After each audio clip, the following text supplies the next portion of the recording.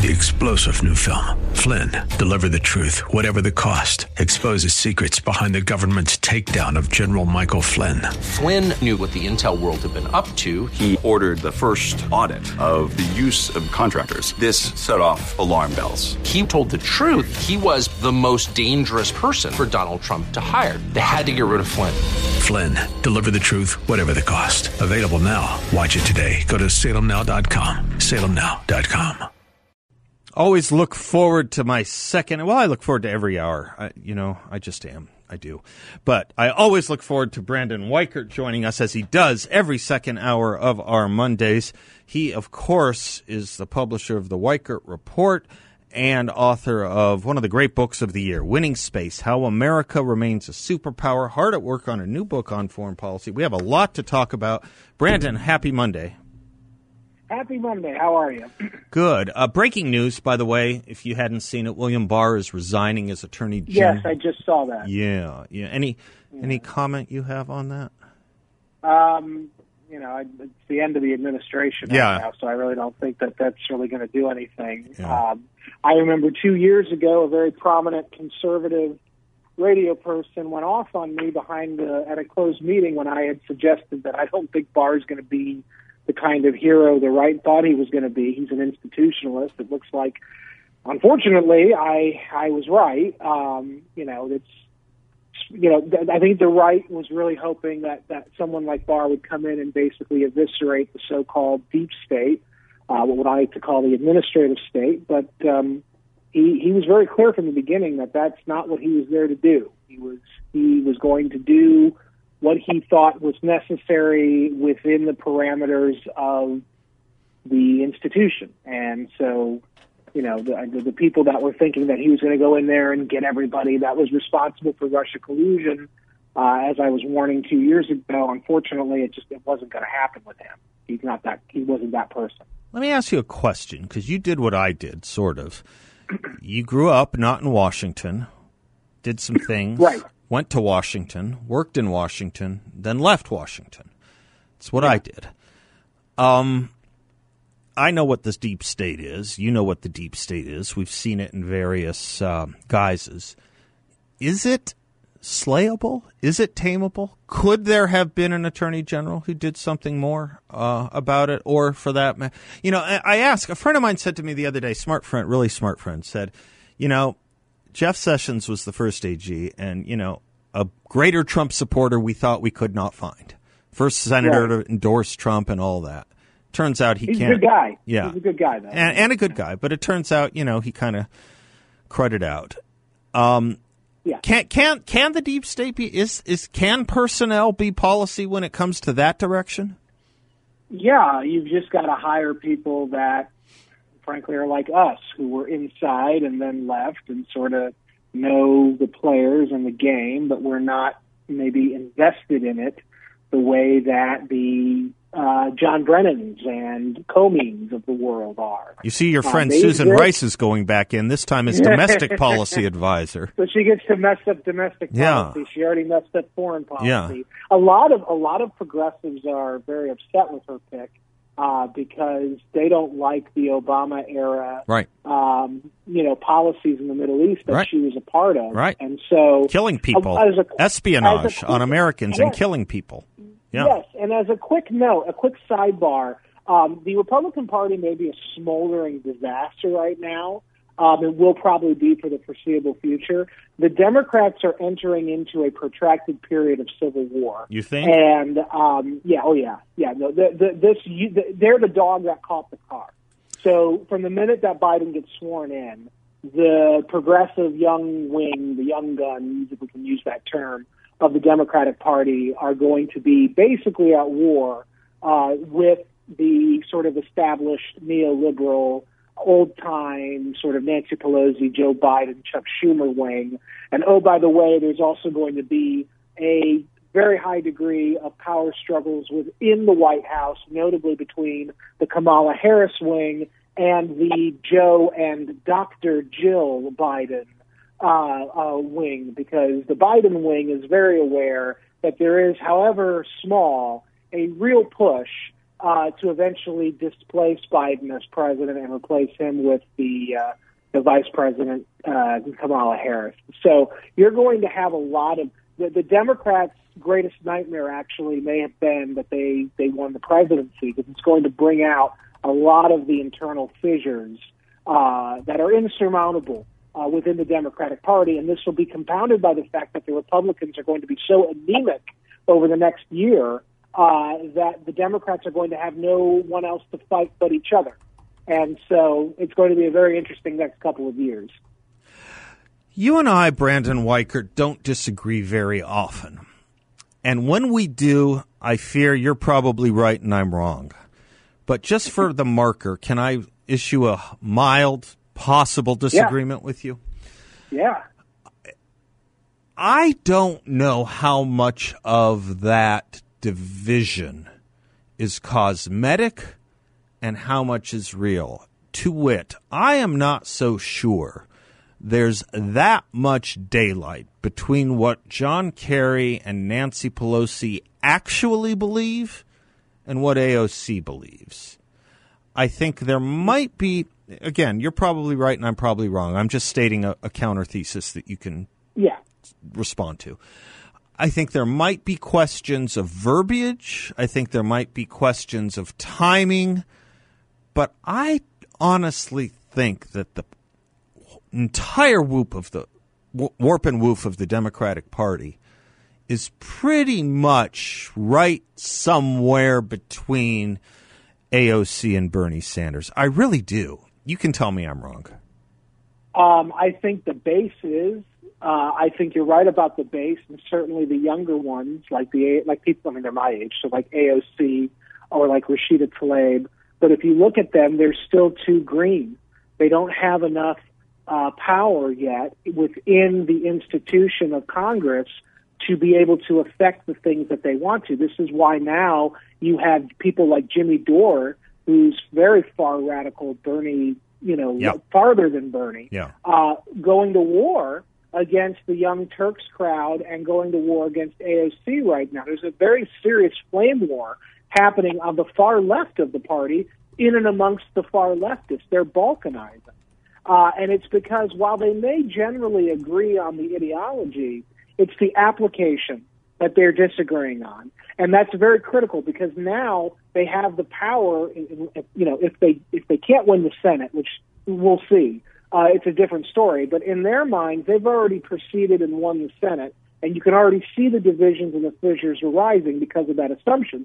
And if you take that assumption a step further and you see these divisions happening even on the far left, you realize that the Democrats, there's going to be divisions between the activists, and then there's also going to be divisions between the activists and the establishment, because the Nancy Pelosi's and Chuck Schumer's, they may agree with some of the ideology, but they have their special interests, and they're entrenched with sort of this neoliberal worldview where they have to pay fealty or swear fealty to the Wall Street crowd, to the moneyed interests who do not want the AOC side of things, at least not yet. Yeah. And so you're going to have this very real division on metrics and application on the left, and it's going to be a very real power battle. Okay. And it's going to be significant. Okay. I think. Okay. We'll watch it. I mean, I think your thesis is more than credible. I've just had this thought watching it for a while. I don't know. I'll just say one last thing, and again, you can counter it. I don't know that Joe Biden actually has a perspective. I think he's probably the victim of the last person he talks to, is my guess. Which is what they said about Trump, if you remember. Did they say that about Trump? That was one of the Washington Post "Democracy Dies in Darkness" headlines, is that he's beholden to the person he last spoke with. I don't know that I buy it about Trump. I don't buy that about him, but I just think that's interesting. I think it's true about Biden, and I don't think it's true about Trump. Well, I do, but I also think that there's something to remember. I think that when Biden, has eaten his Wheaties for the day, I think that he's already getting in hot water because he got caught on the phone with Mitch McConnell, promising him that, hey, I want you to win because I want to have a more moderate approach to governing. I don't want to be beholden. And if you lose the Senate, I'm going to have no choice but to march in lockstep with the crazy. And so I think there are real divisions there. Okay. And you're right. I think generally, though, you're right. Yes, they put on a more united front, and when they're confronted by the Republican Party, as they were by Donald Trump-led Republican Party over the last 4 years, they unite. But once that threat is perceived to be gone, they turn on each other. They're like the dog that caught the car. I'm with you. That's a good metaphor. Let me do this. I have to take a quick break. You had a great piece in the Washington Times just today about China, and you bet, China and the virus. Can we talk about that when we come back? And I also want to talk to you about Eric Swalwell. Yes. Hunter Biden is his new best friend, I think, because it took Eric off the headlines. So is Xi Jinping. Yeah, it's still the same genus, just a different species. We'll be right back with Brandon Weichert. He is the publisher of the Weichert Report and author of Winning Space, How America Remains a Superpower, one of the great books of the year. We'll be right back.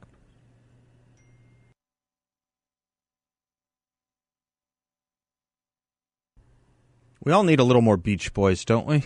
Welcome back to the Seth Leibsohn Show. Delighted to have Brandon Weichert with us, as we do every Monday. Foreign policy expert, author of one of the great books of the year, Winning Space, How America Remains a Superpower.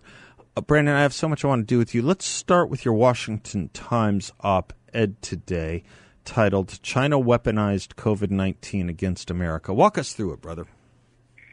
Yeah, so basically, there's some debate among the intelligence circles as to whether or not COVID itself came from a lab in Wuhan. I basically, for the sake of my own kind of sanity, I avoided that part of the story and fixated on what we know for sure. And here's what we know.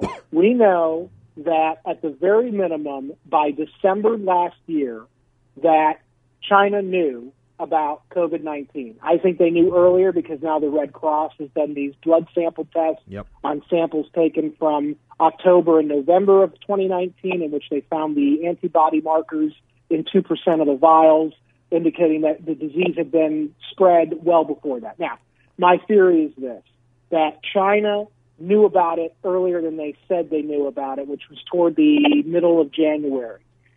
They let international travel continue to and from specifically Wuhan, which is the city where the outbreak occurred, and they shut down travel within China to Wuhan, but they still let international travel go on.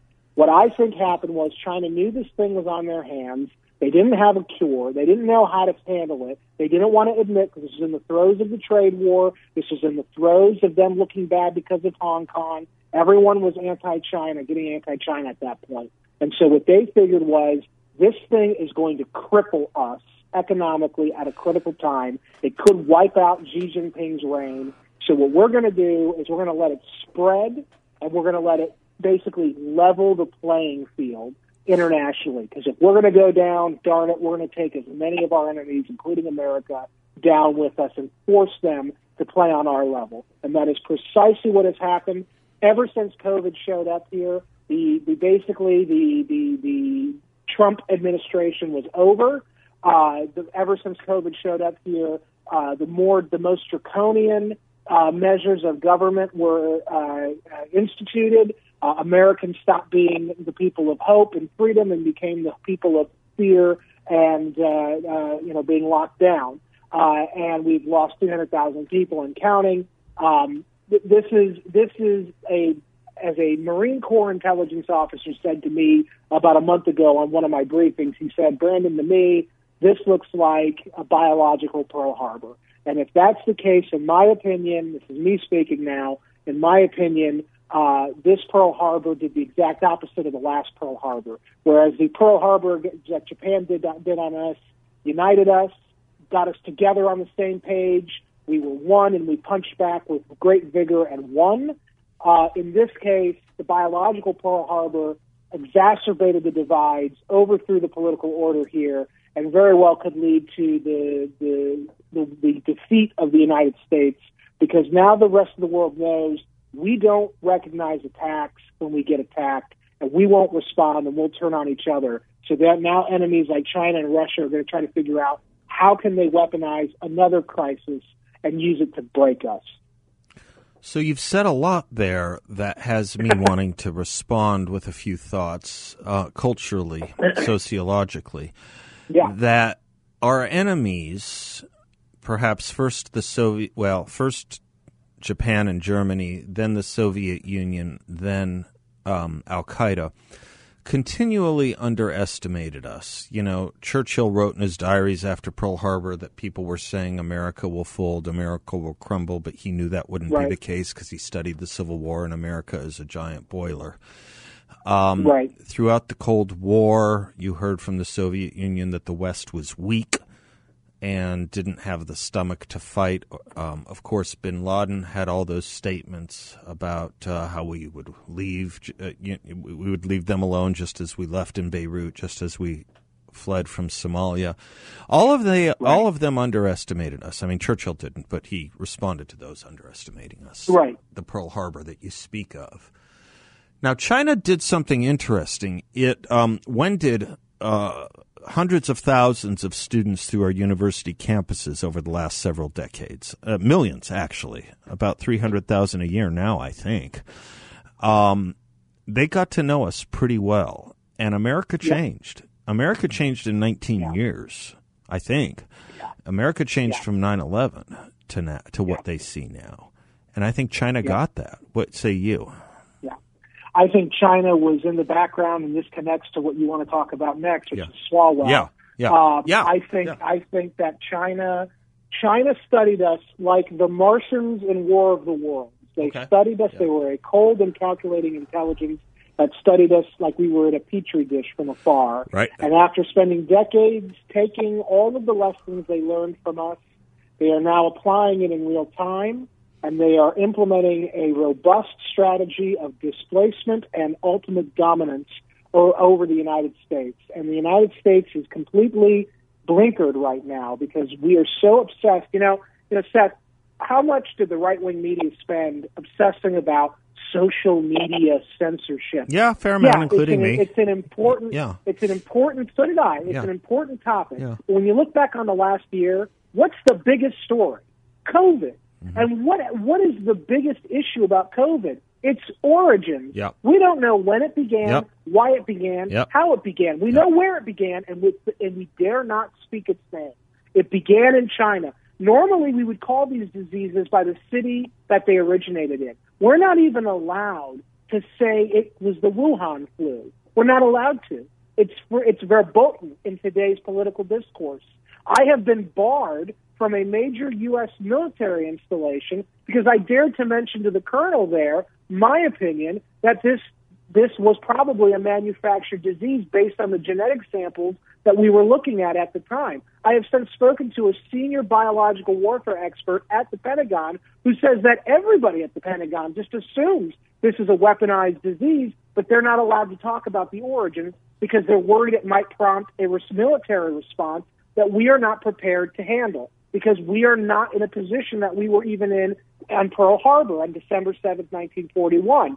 Our industrial capacity has been so gutted, and our people have been so blinkered by liberalism and progressivism that the martial prowess of this country, the latent martial prowess of this country, has been completely worked out of us. We're not like we were 50, 60, 70, 80 years ago. We don't have that latent ability anymore. It's all superficial. We're a Potemkin village, and the Chinese or the Russians or even the Iranians are getting ready, I think, to tempt and to test that image. And they do that as they do with new presidents. That's a great phrase, martial prowess. Let me take the break and come back. Let's pick up on that and move into Swalwell, yeah? Yeah. Thank you, Brandon Weichert. We're talking to Brandon Weichert. Happy to take your calls, too. 602-508-0960. We'll be right back.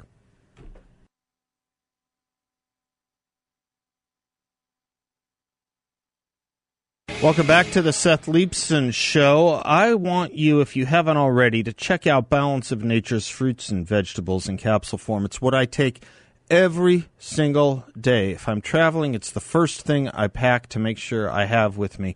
All organic, the fruits and veggies picked at the peak of ripeness, all third-party tested for impurities.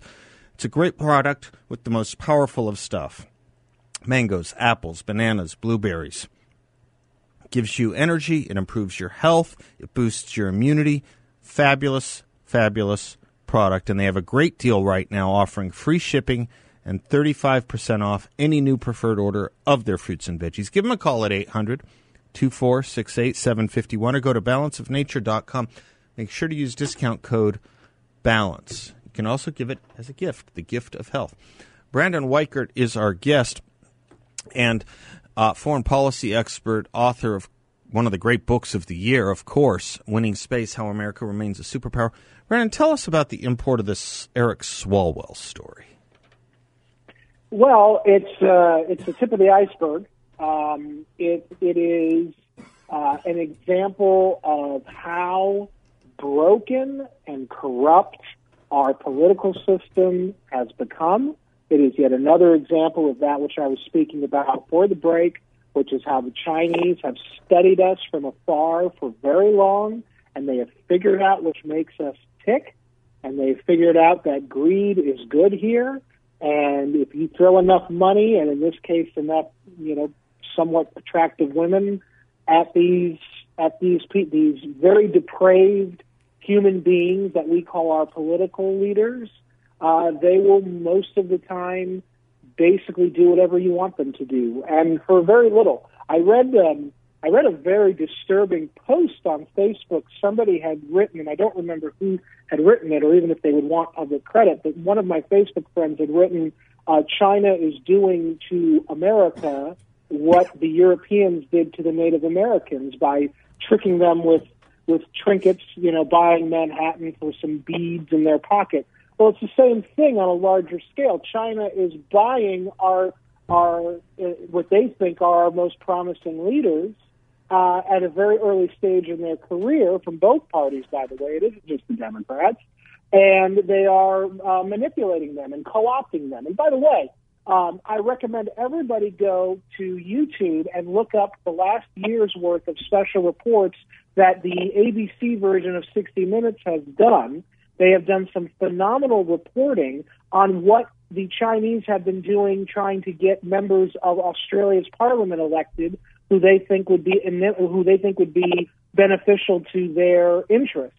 And they're doing the same thing over here now, maybe not as well as what they're doing in Australia, but basically they've been practicing on the Aussies for years, and now they're starting, in the last 5 to 7 years, they're starting to really do that here, because they know the next 15 or 10 years are going to be make or break for whether China can not only survive the changes that are occurring in the world, but come to dominate at America's expense. And they're going to want their people in the right places of power in our open society so that they can manipulate and weaken us from within as a fifth column.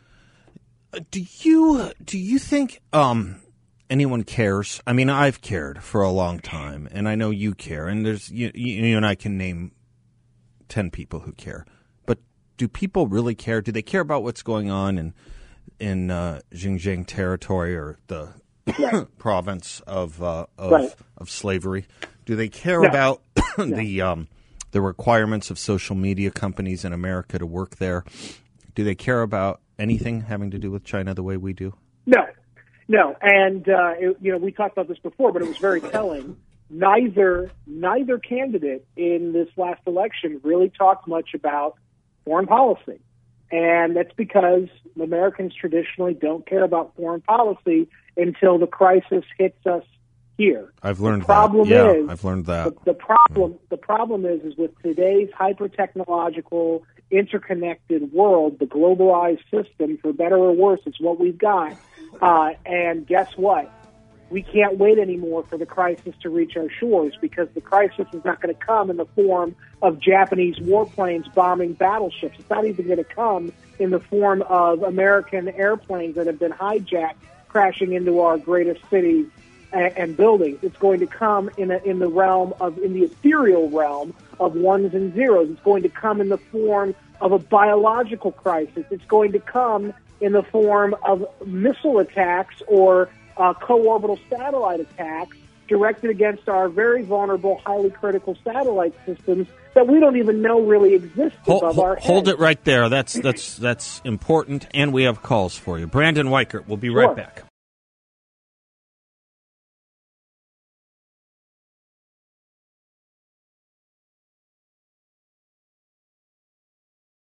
Welcome back to the Seth Leibson Show. If you're thinking about selling your house, if you're looking to buy a house, you want my friend James Wexler of JMG Real Estate. He is the only realtor in Scottsdale with over 500 five-star reviews. That's unheard of. 500 five-star reviews. You can check it out yourself. He guarantees to sell your home at market value, or he'll pay the difference. He can also make you an upfront guaranteed offer on your home within 24 hours, and you won't leave any money on the table with James. Give him a call, James Wexler, at 480-386-0711, or visit him online at jameswexler.com. That's jameswexler.com. Our guest is Brandon Weichert. Brandon, we got a bunch of calls coming in. You want to take a couple? Okay. Let's do it. Let's go to Chris in Phoenix. Chris, you're on with Brandon Weichert. Hi, Seth. Hi, Chris. Can you hear me okay? Yeah. Yeah, I was walking across the room. This is a topic that I've studied for a long time, going all the way back to a book written by Carol Quigley called Tragedy and Hope. You may be aware of it. But most recently, I read a book called Unrestricted Warfare. And I actually found it in a yard sale for $1. Let's get to a question quick, Chris, because I have limited time with our guest. This whole thing is absolutely warfare against the United States. Now, they don't believe that they can go up against us militarily, so they're going to use every other way that they possibly can. Do you agree with that? Brandon. Yes. Yes, go ahead. Yes, 100%. This is the basis of unrestricted warfare. This is what they've learned because they realized in 1991 when we went thundering into Kuwait with our highly technological military, that the Chinese military was nowhere near a match for the United States. They learned the lesson again during the 96 Taiwan Strait crisis, where after they had basically ramped up their whole military to possibly invade Taiwan during those very controversial elections, we sailed 2 aircraft carriers to the Taiwan Strait and basically said, hey, look, if you do anything more to Taiwan with 2 ships, we can basically decimate your entire country. And so what they spent from that point on was retailoring their entire military, but also their strategic thought process to look at war as a holistic operation. And actually that physical army or military-to-military confrontation, direct confrontation that we're used to over here is not the best way to fight and win a war. The best way to fight and win a war is to make sure your enemy doesn't even know the war is on. And better yet, to make sure your enemy is so cowed and blinkered by all these other issues that they don't even recognize that you are the enemy. And this is sort of the Littlefinger approach from Game of Thrones, the character Littlefinger. This was sort of how he went about trying to become the king in the Game of Thrones, is he manipulated everyone against each other, and they never even knew that he was a real threat until it was almost too late. And so this is a very similar operation to how China's looking at this. The next Cold War, which we're already in with China, is not going to look like the last Cold War. In fact, there's going to be many hot parts to it. And those hot parts are where the contest is going to be decided. And my fear is they figured us out so well that the decision making and that the winner will already have been decided before any real conflict initiates. Brandon, kind of on that, I have an email from a listener. I'll read it to you. It seems that the Chinese have built on the extensive subversion started by the USSR. Should we measure it as orders of magnitude greater than that of the USSR? In order to care, people must be aware. How many people are aware of the USSR's disinformation and subversion activities? Is the level of awareness of the Chinese program smaller given the active suppression of information? I would argue your entire audience should pick up Diana West's great book, The American Betrayal. And she was basically blacklisted. I think she lost her spot at Hoover or Heritage for writing it. And basically it was a deep dive, well-researched assessment on the Soviet penetration into the United States, which she found was heartbreaking. Basically, we never addressed the problem, and the problem proliferated. If it wasn't for the internal contradictions of the Soviet Union and Reagan defying the system here, we would have never had a victory over the Soviet Union, and the Cold War would have continued on in perpetuity. Similarly, we are ignorant to the Chinese threat, which is, yes, very similar to the way the Soviets were using subversion. They are doing the same to us, only now they have a lot more money, and unlike the Soviets, the Chinese are integral members of the world economy, and that isn't going to change anytime soon. So they have these capabilities that even the Soviets didn't have. There seems to be a PR problem of sorts, and that's probably putting it too crudely, and it's maybe just my perception, but it does seem in retrospect, when looking at the USSR versus then versus China today, China has a much better rating in international public opinion than the USSR did, making it all the harder to counter them even at the diplomatic levels, it seems. Yes, and at this point it may already be too late. I just the next couple of years are going to be very, I think, informative on how well we can manage rebuffing China. I noticed that Biden is looking at nominating, I think, for the U.S. Trade Representative, a very serious China hawk.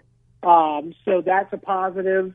I don't know, though, because this administration has promised, the new administration has promised to basically reset relations and sort of be more predictable and play nicer with China. And I argue the exact opposite is needed, because all we have now is hard military power and unpredictability. We've got to make bold moves that the Chinese can't anticipate and are too afraid to respond to in the near term. And I don't know if we've elected a president who can do that. And if we don't do it soon, including possibly sinking these Chinese ships that are harassing the South China Sea and trying to harass Taiwan in preparation for a Taiwan attack, if we don't do something drastic, and yes, risk a war with China now, the Chinese are going to take the world quietly. They're going to make the board. They're going to assimilate the whole world.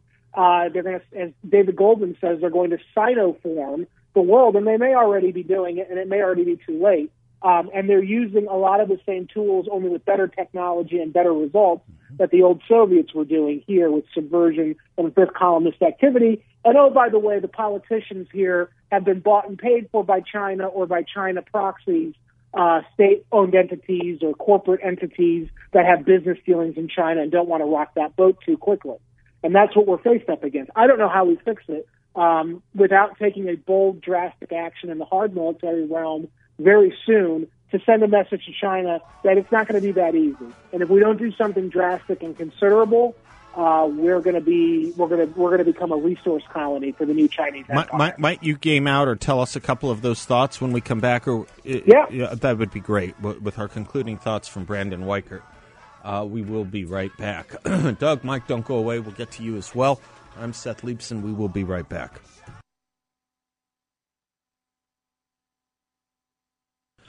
Welcome back to the Seth Leibson Show. Brandon, it's been a delight. Brandon Weichert, delight having you. Before we finish, a listener calls in asking us, I love the literate interest, asks what books you recommend for people to get up to speed on what you're talking about. Of course, your book, Winning Space, How America Remains a Superpower, deals a lot with this.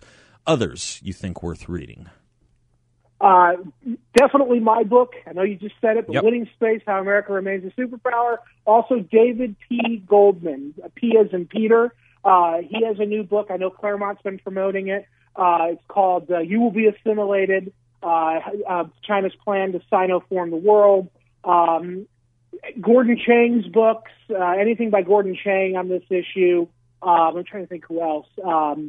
Peter Navarro, who's the current White House trade representative, or he's the White House Trade Council Have you seen leader. anything from? Have you seen anything? There was a guy. I haven't seen much from him in a long time. Arthur Waldron out of the University of Pennsylvania. Yes, Whatever happened Waldron, to him? He's still around. He does John Batchelor's show. Good. You know, I do that show too occasionally. Arthur Waldron, W-A-L-D as in David, R-O-N as in Ned.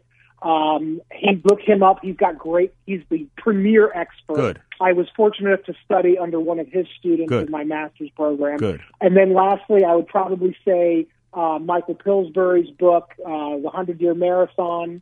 That's one to look into. And that's just off the top of my head. Good. If you know, That'll keep you busy. Those are, Yeah. Yes. That'll keep you busy through Christmas anyway. Yeah. When you talk about a coming conflict with China, is it direct or is it satellite? It's going to be an a la carte approach. Okay. It's going to be like boiling frogs, as the old cliche goes. You put them in the water, slowly boil, so they don't jump out. So basically, they hit us with one of these unconventional attacks, like a bio threat. Again, maybe they didn't manufacture the disease itself, but they certainly used it when they realized its severity and they saw what it could do to an open society. They used it to keep us back and to keep us hemmed in so that they could then leapfrog ahead of us, which they're starting to do. You're going to see it where the application of quantum technology to basically remove America's signals intelligence superiority. Quantum computing will be able to basically make our entire SIGINT capability irrelevant if they can build it out the way they want to, and I think they can.